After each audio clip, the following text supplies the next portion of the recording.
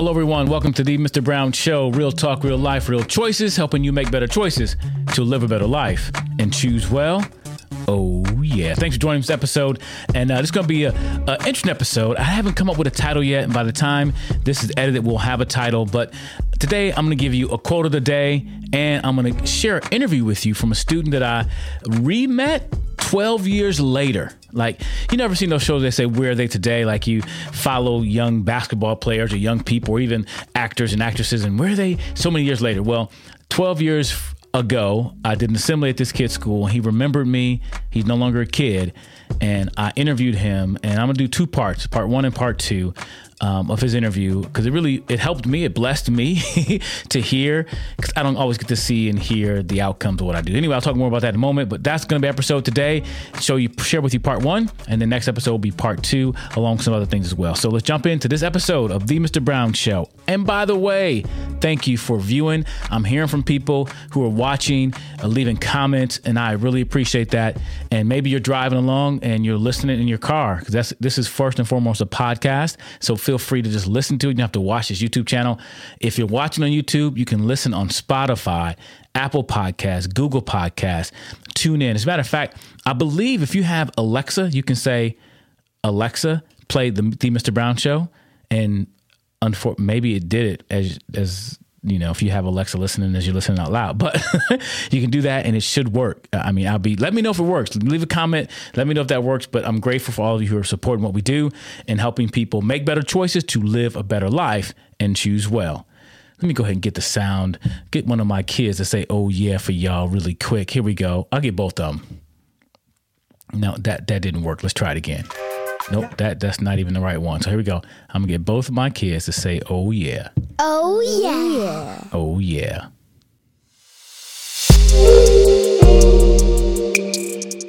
The quote of the day is this: worry is a bully. It never gives, it only takes. Worry is a bully. It never gives, it only takes. And I'm talking about today because I had a conversation with a friend. Actually, I'll just give a shout out to Tiffany, who makes all of our gear, our shirts. She prints it. She has a West Coast embroidery. I appreciate the work. We've been working together for years. So I talked to her today. I got to place a new order, but we just had a conversation about life. And we got to talking about worry and how I was just sharing the fact that not too long ago, I got in bed at night and started thinking. Sometimes it's hard for me to turn my mind off at night. And I heard the air conditioner come on. And I'm like, what? Number one, that means it's still hot. Usually at nighttime, everything cools down, air conditioning have to run, but it means it's hot, number one. Number two, this air conditioner been running all day long. I mean, all day. That's going to be expensive. Who got that kind of money to be paying for an electricity bill like that, right? I feel my mom's pain when I was young. It was just the opposite. We lived in Wisconsin, so it was about the heat, not the air conditioning. But in Reading, it's about the AC, right? And it made me realize I really like summer and fall the most because I don't have to run my air conditioner at all. But in the summer, in July, whoo, that bad baby running all day long. So I begin to worry, laying in bed, worrying about paying the electricity bill. And the truth is this: me laying in the bed worrying about the electricity bill is not going to add any positive things to my life. It's only going to take away. Because worry is a bully. It pushes us around. It makes us feel inadequate. It makes us feel all these feelings, and we can't allow ourselves to be bullied. I have to keep things in context. Number one, the same thing happened last year in July. My air conditioner ran all day, all night, and guess what? We were able to pay the bill at some point. Like, I worry about things, and I think that leads to a lot of anxiety and depression. When we start to worry about things that are not today, about tomorrow, things sometimes we can't even control, or we make a monster out of it. We let worry become this monster, the boogeyman, and we're trying to slay the boogeyman, and guess what? We don't have to. I do not have to keep worrying about the electricity bill. I need to work hard, do what I need to do, pay my bills. Because worrying about it in the middle of the night is not going to add anything to my life. It's only going to take away. And kind of reminds me of what Jesus said. Now, sometimes when I quote Jesus, some people want to turn me off, but hey, that's up to you. But I'm going to quote what Jesus said because I think he knows a few things about life, right? But one of the verses I remember growing up, and even recently I did some videos about this on proclaimministry.com. Check out proclaimministry.com, download our app. But I hit the whole video on worrying is for the birds. The idea that the birds, it's for the birds. Like people say negative thing, it's for the birds, right? Well, worrying is not even for the birds because they don't even worry. There's a passage in Matthew chapter 6 where Jesus was talking to people about not worrying. This is what he said. Therefore, I tell you, do not worry about your life, what you will eat or what you will drink, or about your body, what you will wear. Is not life more than food and the body more than clothes? Look at the birds of the air. They do not sow or reap or store away in barns, and yet your heavenly Father feeds them. Are you not much more valuable than they? Can any one of you, by worrying, add a single hour to your life? And that's true. Like, by worrying, putting this energy into worry, is that adding anything to my life? No, it's taken away. It's kind of like I'm paying the worry man and the worry man ain't giving me nothing back. It's a horrible return on investment to worry about things. Now, we should be concerned, make the best choices we can. I'm always saying better choices, better life. I believe that wholehearted. But at the end of the day, me worrying about the air conditioner running, which I hear, by the way, right now, it's not going to help anything. And instead, I should be grateful. And I walked out of the studio just now, walking to the house. It's cool in the house and it's out in the studio. When I'm making videos, I cannot run the air conditioner because it's so loud. So one day, hopefully, we can get this insulated better and get one of those other, I forgot what they're called, a different kind of air conditioner can run even when, all the time. But now if I run, it's loud. It gets into the mic. It doesn't make for good audio. But I walked in the house and it was cool. My kids were playing. My wife is doing what she's doing. She's making some aprons. She's doing this stuff and everybody's comfortable. And I'm like, thank you. I need to be grateful for air conditioning. And I need to be grateful that even though that bill will be high, this will be a high bill, that we have the resources to pay for the bill. And if we don't, we'll make installments. But the point is this: worry is a bully. It never gives. It only takes. And I want to encourage you and encourage me, don't give in to bullies. Don't give in to bullies, because if you do, you're going to always get bullied. Never give in to bullies. That's in life. And that's even when it comes to this issue of worrying. So here's the quote of the day. And I want you to share this quote with somebody, because somebody needs to hear this, because so many people are worried about all kind of things and it's taken away from our life. And don't get me wrong, I'm not a pacifist. I'm not a person saying, oh, everything will be great, come by. Yeah, I know some things will happen, the bad in life. Things will happen. But worrying about them doesn't help. Being concerned, making steps to change things, yes. But worry is a bully. It never gives. It only takes. That's the quote of the day. All right, let's get into our second segment. And this segment is titled The Self-Proclaimed Undercover Bully. You ever seen the show Undercover Boss? Well, this guy said he was an undercover bully, and that came about through our conversation. So I'm going to share with you a conversation I had with Brandon. And Brandon was 15 when he heard me speak for the first time. And so it's been 12 years later. He walked up to me outside of a coffee shop and said, "Hey, Mr. Brown, I remember you. You changed my life." And for me, that meant like, whoa, what do you mean I changed your life? Let me hear this story, because I don't always get to hear that. Unlike a person who does construction or maybe even a doctor or people who build things, you can see your work. You can see the fruit of your work. Like if you build a bridge, you can drive by and see the bridge you built still standing. If you build a skyscraper, you build a house, you lay concrete, you can drive over that concrete one day. Look at what I did. It's there for years. But if you're an educator, if you do what I do, some of us don't get to see the physical impacts or the physical, proof of our labor. And I do hear stories from students now and then. I hear stories from parents and teachers of the impact we're making.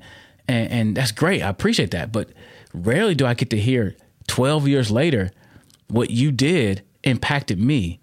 It's kind of like, I like to use the analogy of gardening or agriculture. Like when I get to go speak, whether that's through a video or in classrooms, and by the way, I love to come to your local area. So, hey, check out the choosewellprogram.com. I love to come to your area to speak.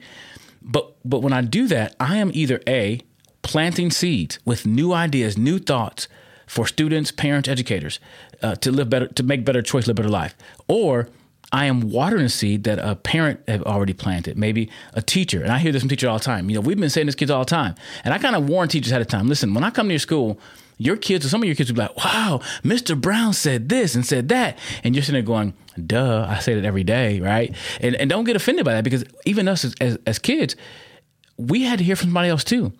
sometimes the familiarity, is that the word I'm trying to say, breeds content, right? We don't contempt, I'm sorry. The idea that we don't always listen to people close to us sometimes, but somebody from the outside come and say the same thing, we act like we never heard it before. And so in that sense, I am watering seeds, and I'm grateful to be able to come into schools and water some seeds that have been planted from either teachers or parents. And so I'm grateful for that. But this was an opportunity to hear his story. And I'm like, wow. So we sat down, we had coffee, and then I decided he wants to volunteer. He's going to start volunteering with us, which is really one of the greatest benefits for me because, I was able to speak into his life, and now he's going to help us speak into more students' lives. And that's beautiful to me. One of my dreams is to one day have several speakers. I don't know if he's going to be a speaker for us, but he's going to do some volunteering. But that was one of my dreams, to have other speakers out there doing the same thing. And it would be awesome if it were students that heard me speak before. Anyway, without further ado, let me share this part one of my conversation with Brandon, and how he says the Choose Well program or that assembly changed his life. Hey, I'm here today talking to Brandon, and I met Brandon 3 times, but only remember 2 times because the first time I met him, I was actually speaking, so I didn't meet him. He met me speaking. So he came up to me and began to tell me that I changed his life. And that made me, he asked for my autograph. He wanted to worship at my feet.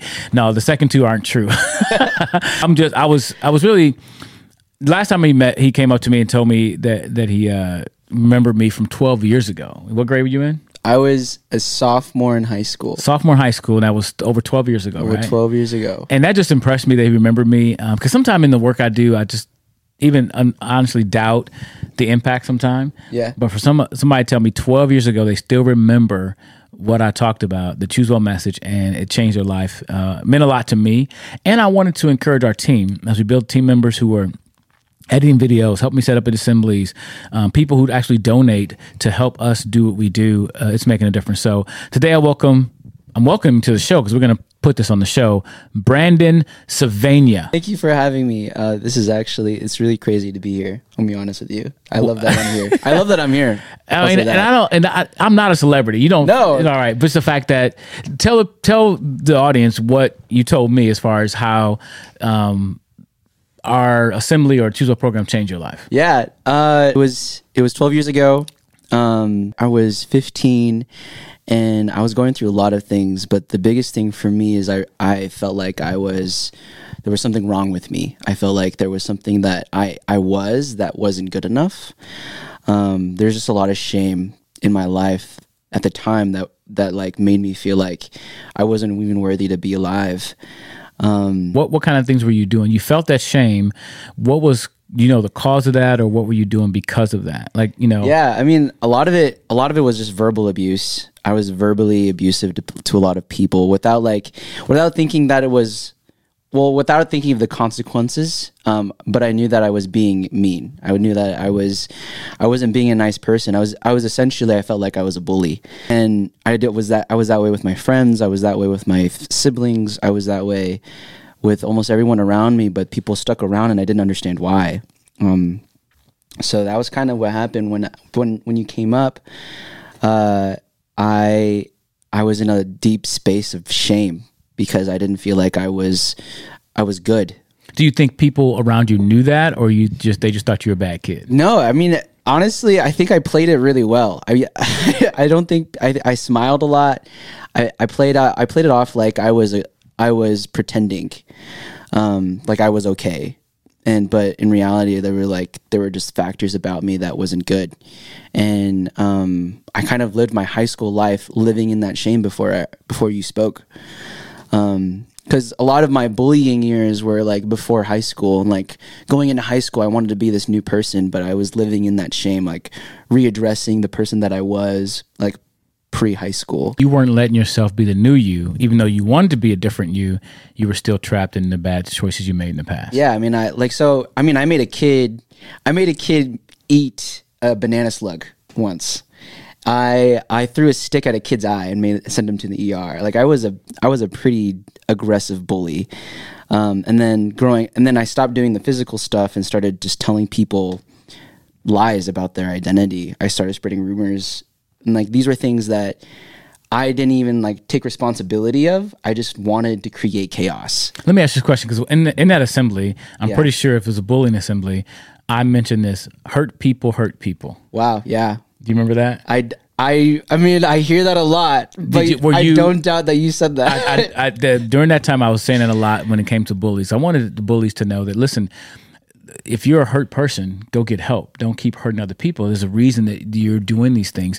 Would that be true about you? Did you ever notice or realize what was driving you to do those mean things? Oh yeah, absolutely. Yeah. You don't have to share right now, but I mean, I'll put you on the spot there. I but was definitely hurt for Okay. sure. I was definitely hurt. I was lost and scared, and I wanted to stop feeling, basically. And so you hurt other people, and when you did that, did it make you feel better about yourself No. at some point? It didn't. No. But is that why you were doing it? I did it because I wanted people to feel what I was feeling. So you wanted people to hurt. I wanted people to hurt because I was hurting. It was like, if I don't deserve to be okay, you don't deserve to be okay. That was what my mentality was. If I was in a space of shame, nobody else should be able to like feel good, because I was so bitter about the reality in my head. Wow. And you didn't know that when you were a junior high kid. You didn't. No. At what point did you start articulating that what was going on? Oh, definitely in high school, when I saw that I didn't have any friends. I had friends, but I didn't have real friends. Okay. You know, like I didn't have people who wanted to be around me. And that's where the shame started to build up. It's like, how do I make friends? Why don't people want to be around me? Is there something wrong with me? And then you spoke, and it came to the point where you said, like, it's almost like our choices actually builds the environment around us. I think that's that time we had a lot of one line, we call them sticky statements back then, and we still use sticky statements, but the one I was using back then was, choices are the puzzle pieces of life. That was one. The other one's, you make choices and your choices make you. Yeah. And so I think that was the one. Yeah. So when you heard that, you thought, oh, I've been making bad choices.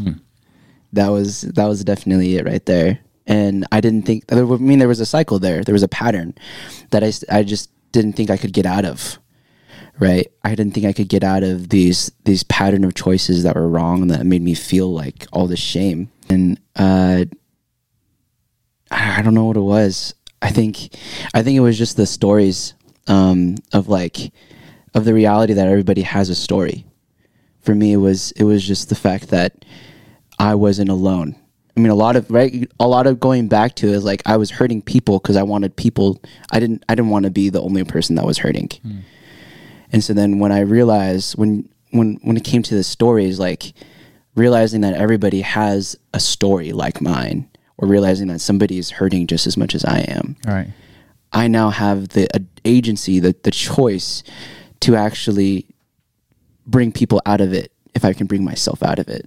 even the fact that and I try to get people to understand this too, that everybody has a story and everybody's going through something. You never know what somebody's going through. And I think that's one of the things I say at the beginning of assemblies, because I want kids to be able to respect each other, not just in assembly, but in life. And the reason I think it's so important to respect others, you have no idea what somebody else is going through. Yeah. People smile, they look good, but you have no idea. And my experience has been talking to so many students, they'll tell me their stories, looking like, there's no way I could have thought no way I would have ever thought you were going through that. And so I want students to understand, and we do it to create empathy for each other. You're going through stuff, so is the kid you're bullying going through stuff. Yeah. Why not make school an environment where we can come and be ourselves and accept it and grow into be the people we're going to be one day? Yeah, exactly. And I mean, I was living in this shame on my own. Like, all these like bullying things that I did were all things that I did in private.